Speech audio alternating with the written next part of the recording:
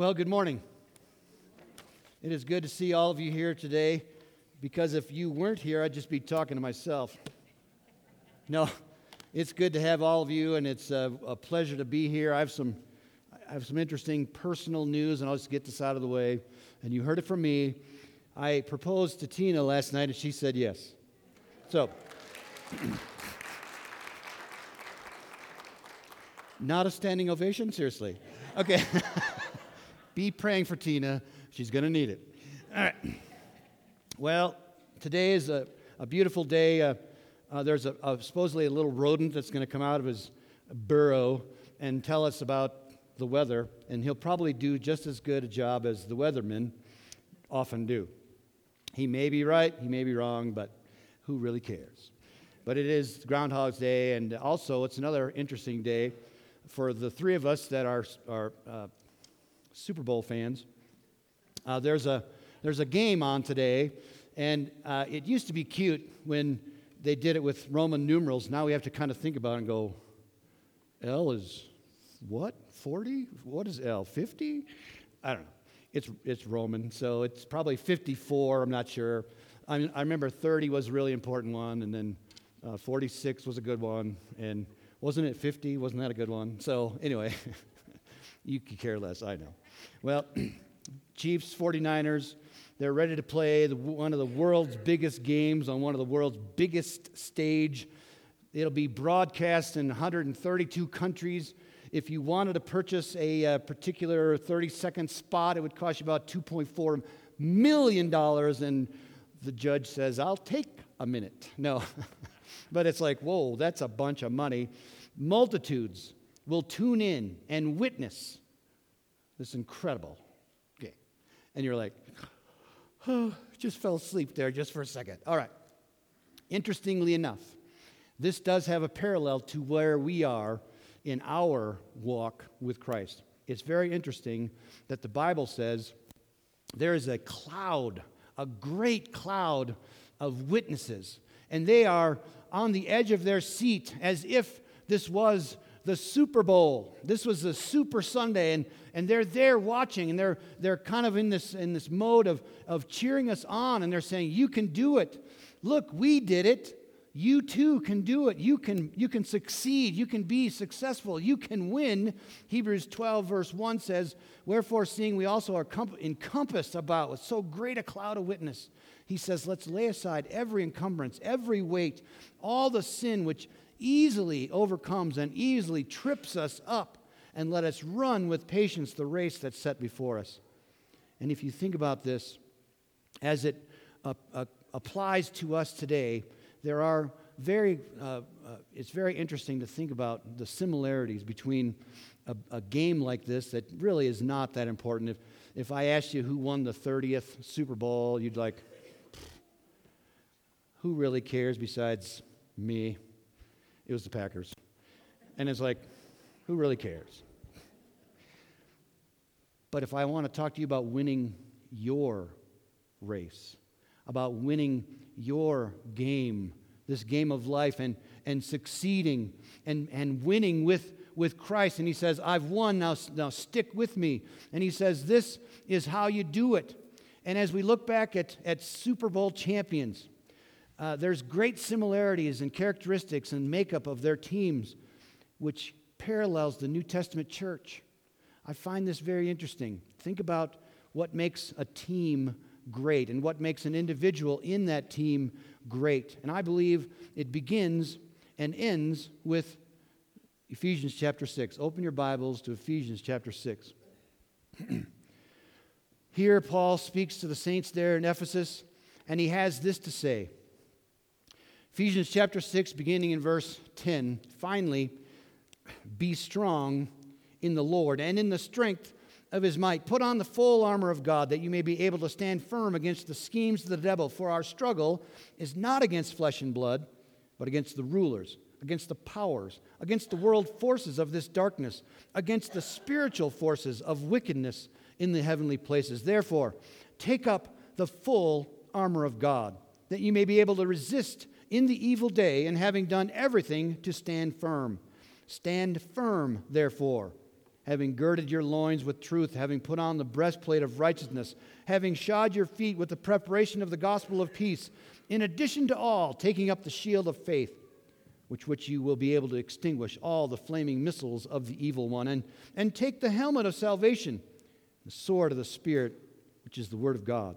And with all prayer and petition and prayer at all times in the Spirit, with all this in view, be on the alert with all perseverance and petition for all the saints, and pray on my behalf that utterance may be given to me in the opening of my mouth to make known with boldness the mystery of the gospel, for which I am an ambassador in chains, that in proclaiming it I may speak boldly as I ought to speak. Notice, there's something about this particular battle that we're in that parallels, I believe, this game that we'll see on television. Maybe you'll see this today, but think about this, the parallels.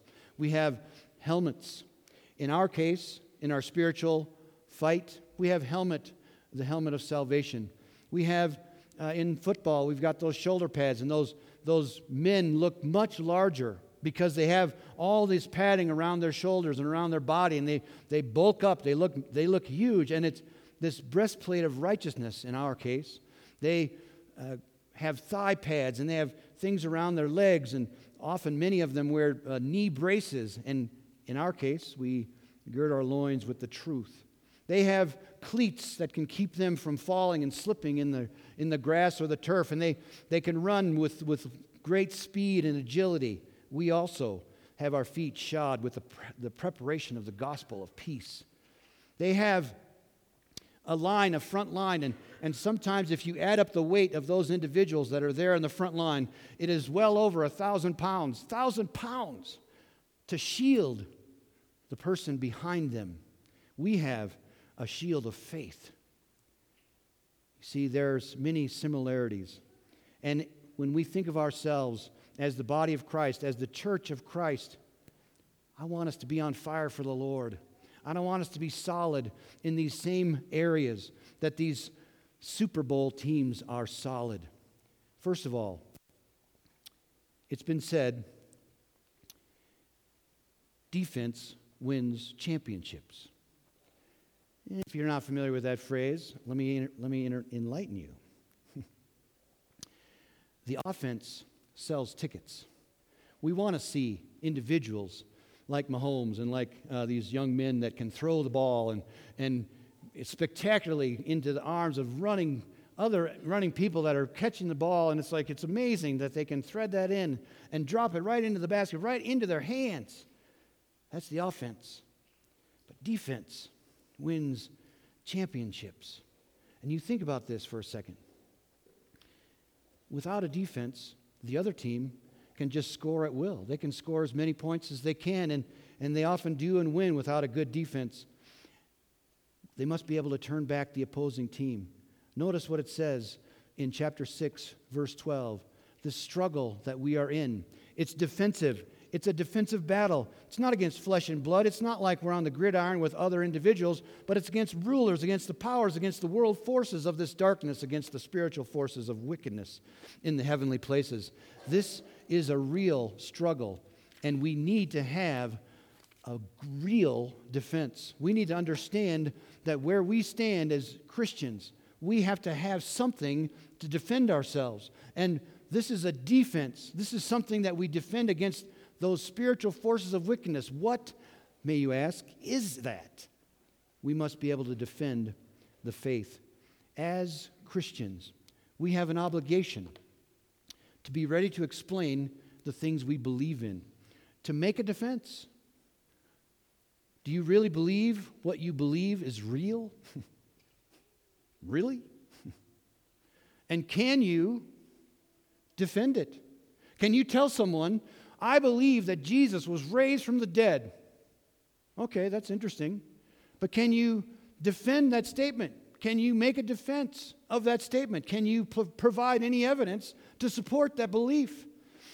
And many of us can. And we can go toe to toe and we can defend the faith.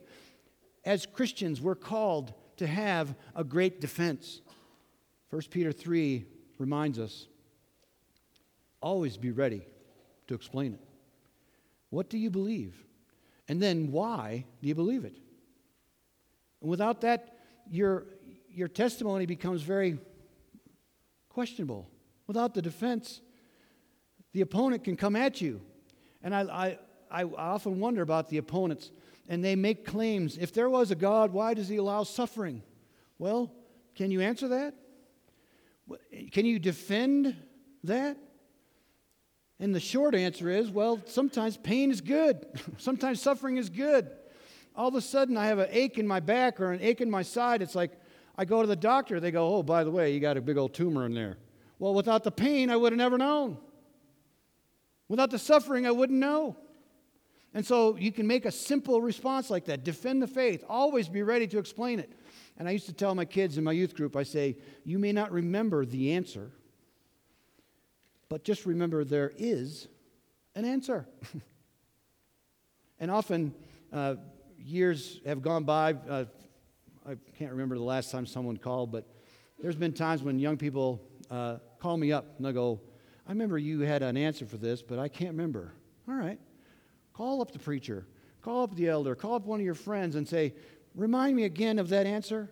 I need to defend this. Someone asked me this question, and I need to make a defense. Be ready to make a defense. Without a good defense, the opponent can do whatever they want. Number 2, winning teams have a good playbook. If you ever watch the football team, you ever watch the plays now, the coach or the guy playing the calls calling the plays will hold up the card in front of his face and talk into a microphone. He's talking to the quarterback, and he's giving him the play. Now, the reason they do this is because there's other people on the opponent team that will zoom in and read their lips. They're cheating. Patriots. But it's like, you got to be kidding me. Oh, did I say it out loud? Okay, sorry. But they have a playbook. And they work through the plays, and they say, okay, run this, run that, do this, have this defense, and do these things, and we'll win. They have a great playbook. Do we have a playbook? It's known as the Bible. We need to follow these 3 steps. We need to know this book. This book is bigger than a playbook. This book is better than a playbook. This is life. This is the book of life. And in order to understand it, in order to have it part of our existence, we begin by reading it. Somebody needs to lay this down in front of us and say, please read this. That's where it begins. Read it. And as you read it, you begin to understand it. And then, when you read it again and again and again, you begin to memorize it. Put it into your heart. Let it spill out over all of your life, over all your activities.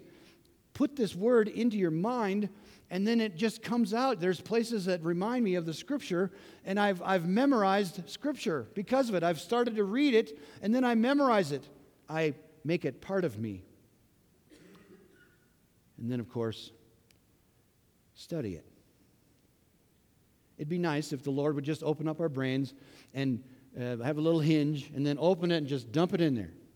Then close it and say, now go about your business now that you're one of my children. You can just, now you have all information. No, it takes some work. It's like anything you do. Practice, practice, practice.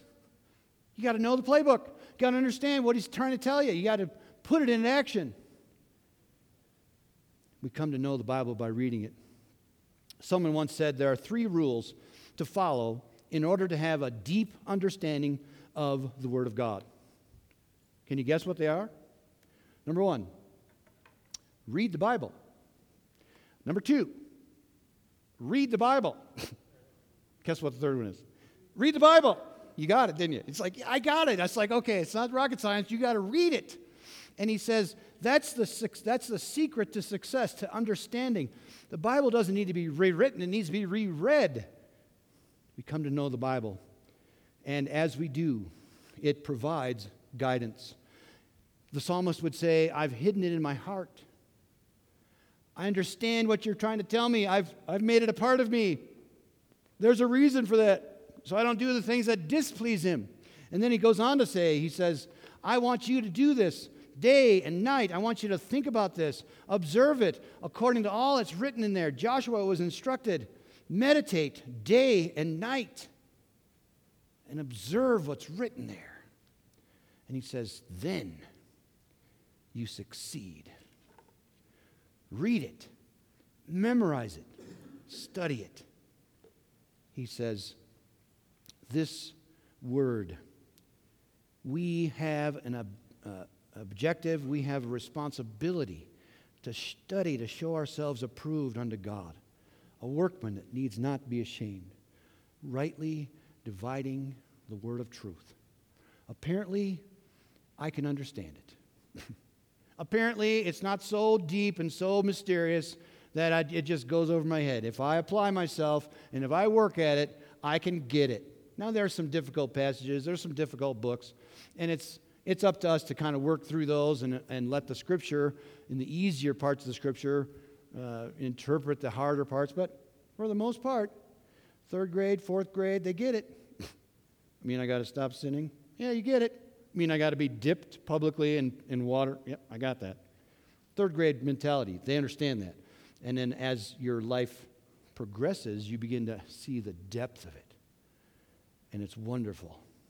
Study to show yourself approved. So not only do we need a great playbook, we need to have a great play caller. In Corinthians, it's interesting to think about Holy Spirit as our play caller.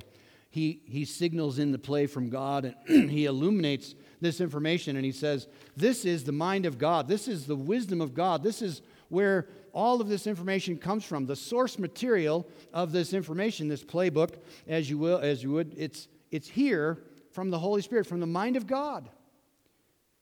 We have this intimacy with God. We have a responsibility to have a conversation with Him. We speak to Him in prayer, as it said there, verse 19.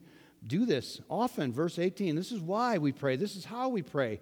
We speak to Him in prayer. And in 1 Corinthians 2, he says, this is the wisdom of God. We've received this, the Spirit of God. We can know these things. He illuminates the Scripture. He says, here it is. The Spirit works through the Word of God to accomplish His purpose in our life. It's sufficient to supply all God, all He wants for us. And finally, champions, those that are successful on the little gridiron of football team, which seems rather insignificant now that we've compared it to the Christian walk and the Christian battle. But think about this. They play hard for 60 minutes. They work through their difficulties. There was a game this last month or a month ago where a team was down 24-0. And it's like, how can you overcome that? Well, you know what they did? They just kept playing. They kept playing, and they won. But they were down 24-0. A lot of teams would have given up. But they kept playing. They persevered. Many a battle is won in the mind and the heart long before it's ever fought. To persist in a state, enterprise, or undertaking in spite of opposition or discouragement. How can we persevere? Well, first of all, in order to persevere, in order to have this perseverance, in order to stay strong, we need to know this book. We need to know what's coming. We need to understand that God has this plan, and He understands us, and He created us, and so He says, this is going to help you, so study this, read this, make this part of your life. Know the playbook, and don't let anybody slow you down. We talked about that this morning in Bible class. Can anyone do anything to separate us from the love of Christ? Can anyone? No. Anyone say anything? No. We have to go in knowing that we win, and we persevere to the end. And then we think about those who did finish well. And we've been reading our chronological Bible this year, and it's just fascinating to think that these men and women, they were just like us. They made serious mistakes. Not just little baby mistakes. They were serious mistakes. And yet, They finish well. We fast forward to Hebrews 11 and we find out that by faith, Noah prepared an ark. By faith, he did what he was asked to do. And now he's known as one of the faithful. And yet, we look at his past and we go, man, he was kind of messed up. And I look in the mirror and I say, yeah, me too. So what does that do? It causes me to persevere. Keep on going because they did. And I follow their example. The idea of perseverance. Having this great cloud of witnesses, it helps us to finish well. And of course, we must, in order to persevere, we must see things in their proper perspective. Often we think of pain as a detriment, and it's often playing too big a role in our decision-making process. But a proper perspective of pain, sometimes God wants us to understand who's in control. Sometimes he has to humble us. Sometimes he has to discipline us. Sometimes it has to hurt. And if you have children, you understand the discipline factor. It's like discipline is often painful. Papa Cole made a high-density polyethylene paddle for me. And it hurt. But Papa Cole understood that I needed correction. Yep, God sometimes does that. And sometimes it hurts. God says, I know. But sometimes pain is less important than God's approval. We must put proper things in perspective like people. And think about our Lord walking around on earth as man, and you would think that everyone that he spoke to, everyone that he taught, would respond in obedient faith.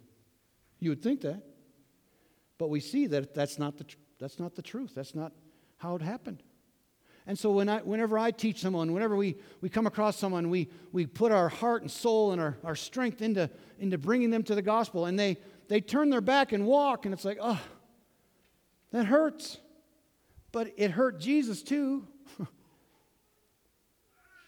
And Jesus kept on teaching. Why? Because he wanted God's approval, not man's. If we must continue on in this particular path, we must have a purpose. The choices we make determine our destiny. Anybody want to go to heaven? Remember that? Yeah, remember? Heather goes, yep. And that's only one. It's like, really? The rest, what are you? And it's like, yep, we have that destiny. And it's a choice. We're not going to slip, fall down, wake up and go, how'd I get here? It's a street of gold. That was a great little accident. No, it's not an accident. It's a choice. Same with hell. You're not going to slip, fall down, go, whoop, how'd I get here? It's a choice. We have to have this purpose in mind. We must follow God's purpose and persevere and realize that failure isn't final. One of the most subtle and effective attacks of our enemy is to use our failures to cause us to quit. Oh, you're a failure. Why even bother? Why try anymore? You can't do it, so stop trying. Oh, that's not a happy face. I'm almost done. It's going to be fun. I know. I get that from McCoy quite a bit. I think I got the name right. Did I get the name right? Yes. I knew it started with an M. Failure isn't final. Obstacles in our path, they're there to make us stronger. Once you achieve that one, you can get to the next one. Proper perspective. Just remember today, if you watch that game, we have this great cloud of witnesses, just like that stadium that's filled with people, and they're watching, and they're cheering us on. They've been victorious, and they say, you can too. You can be victorious. And the coach is on the sideline, and there's our Lord, and he's saying, yes, you can. I'm interceding for you, and I want you to be victorious. I'm there for you. I'm calling the plays, and you just do it my way, and we're going to win this. He says, press on to the mark. This can be a Super Sunday if we remember that we have to be ready with a good defense. We got to know the playbook. We got to trust the play caller and be determined to finish. This then becomes our objective. As Christians, we've been given a wonderful privilege and responsibility. As Christians, we're given this responsibility of teaching others and reaching out and bringing that information to others. If you're not a Christian, it's a great day to become a Christian. This could be your Super Sunday. If you are, then stay in the game. Stay on target and have those things ready and be what God wants you to be. So whatever your situation is this morning, if it needs to be made public, do so together as we stand and sing.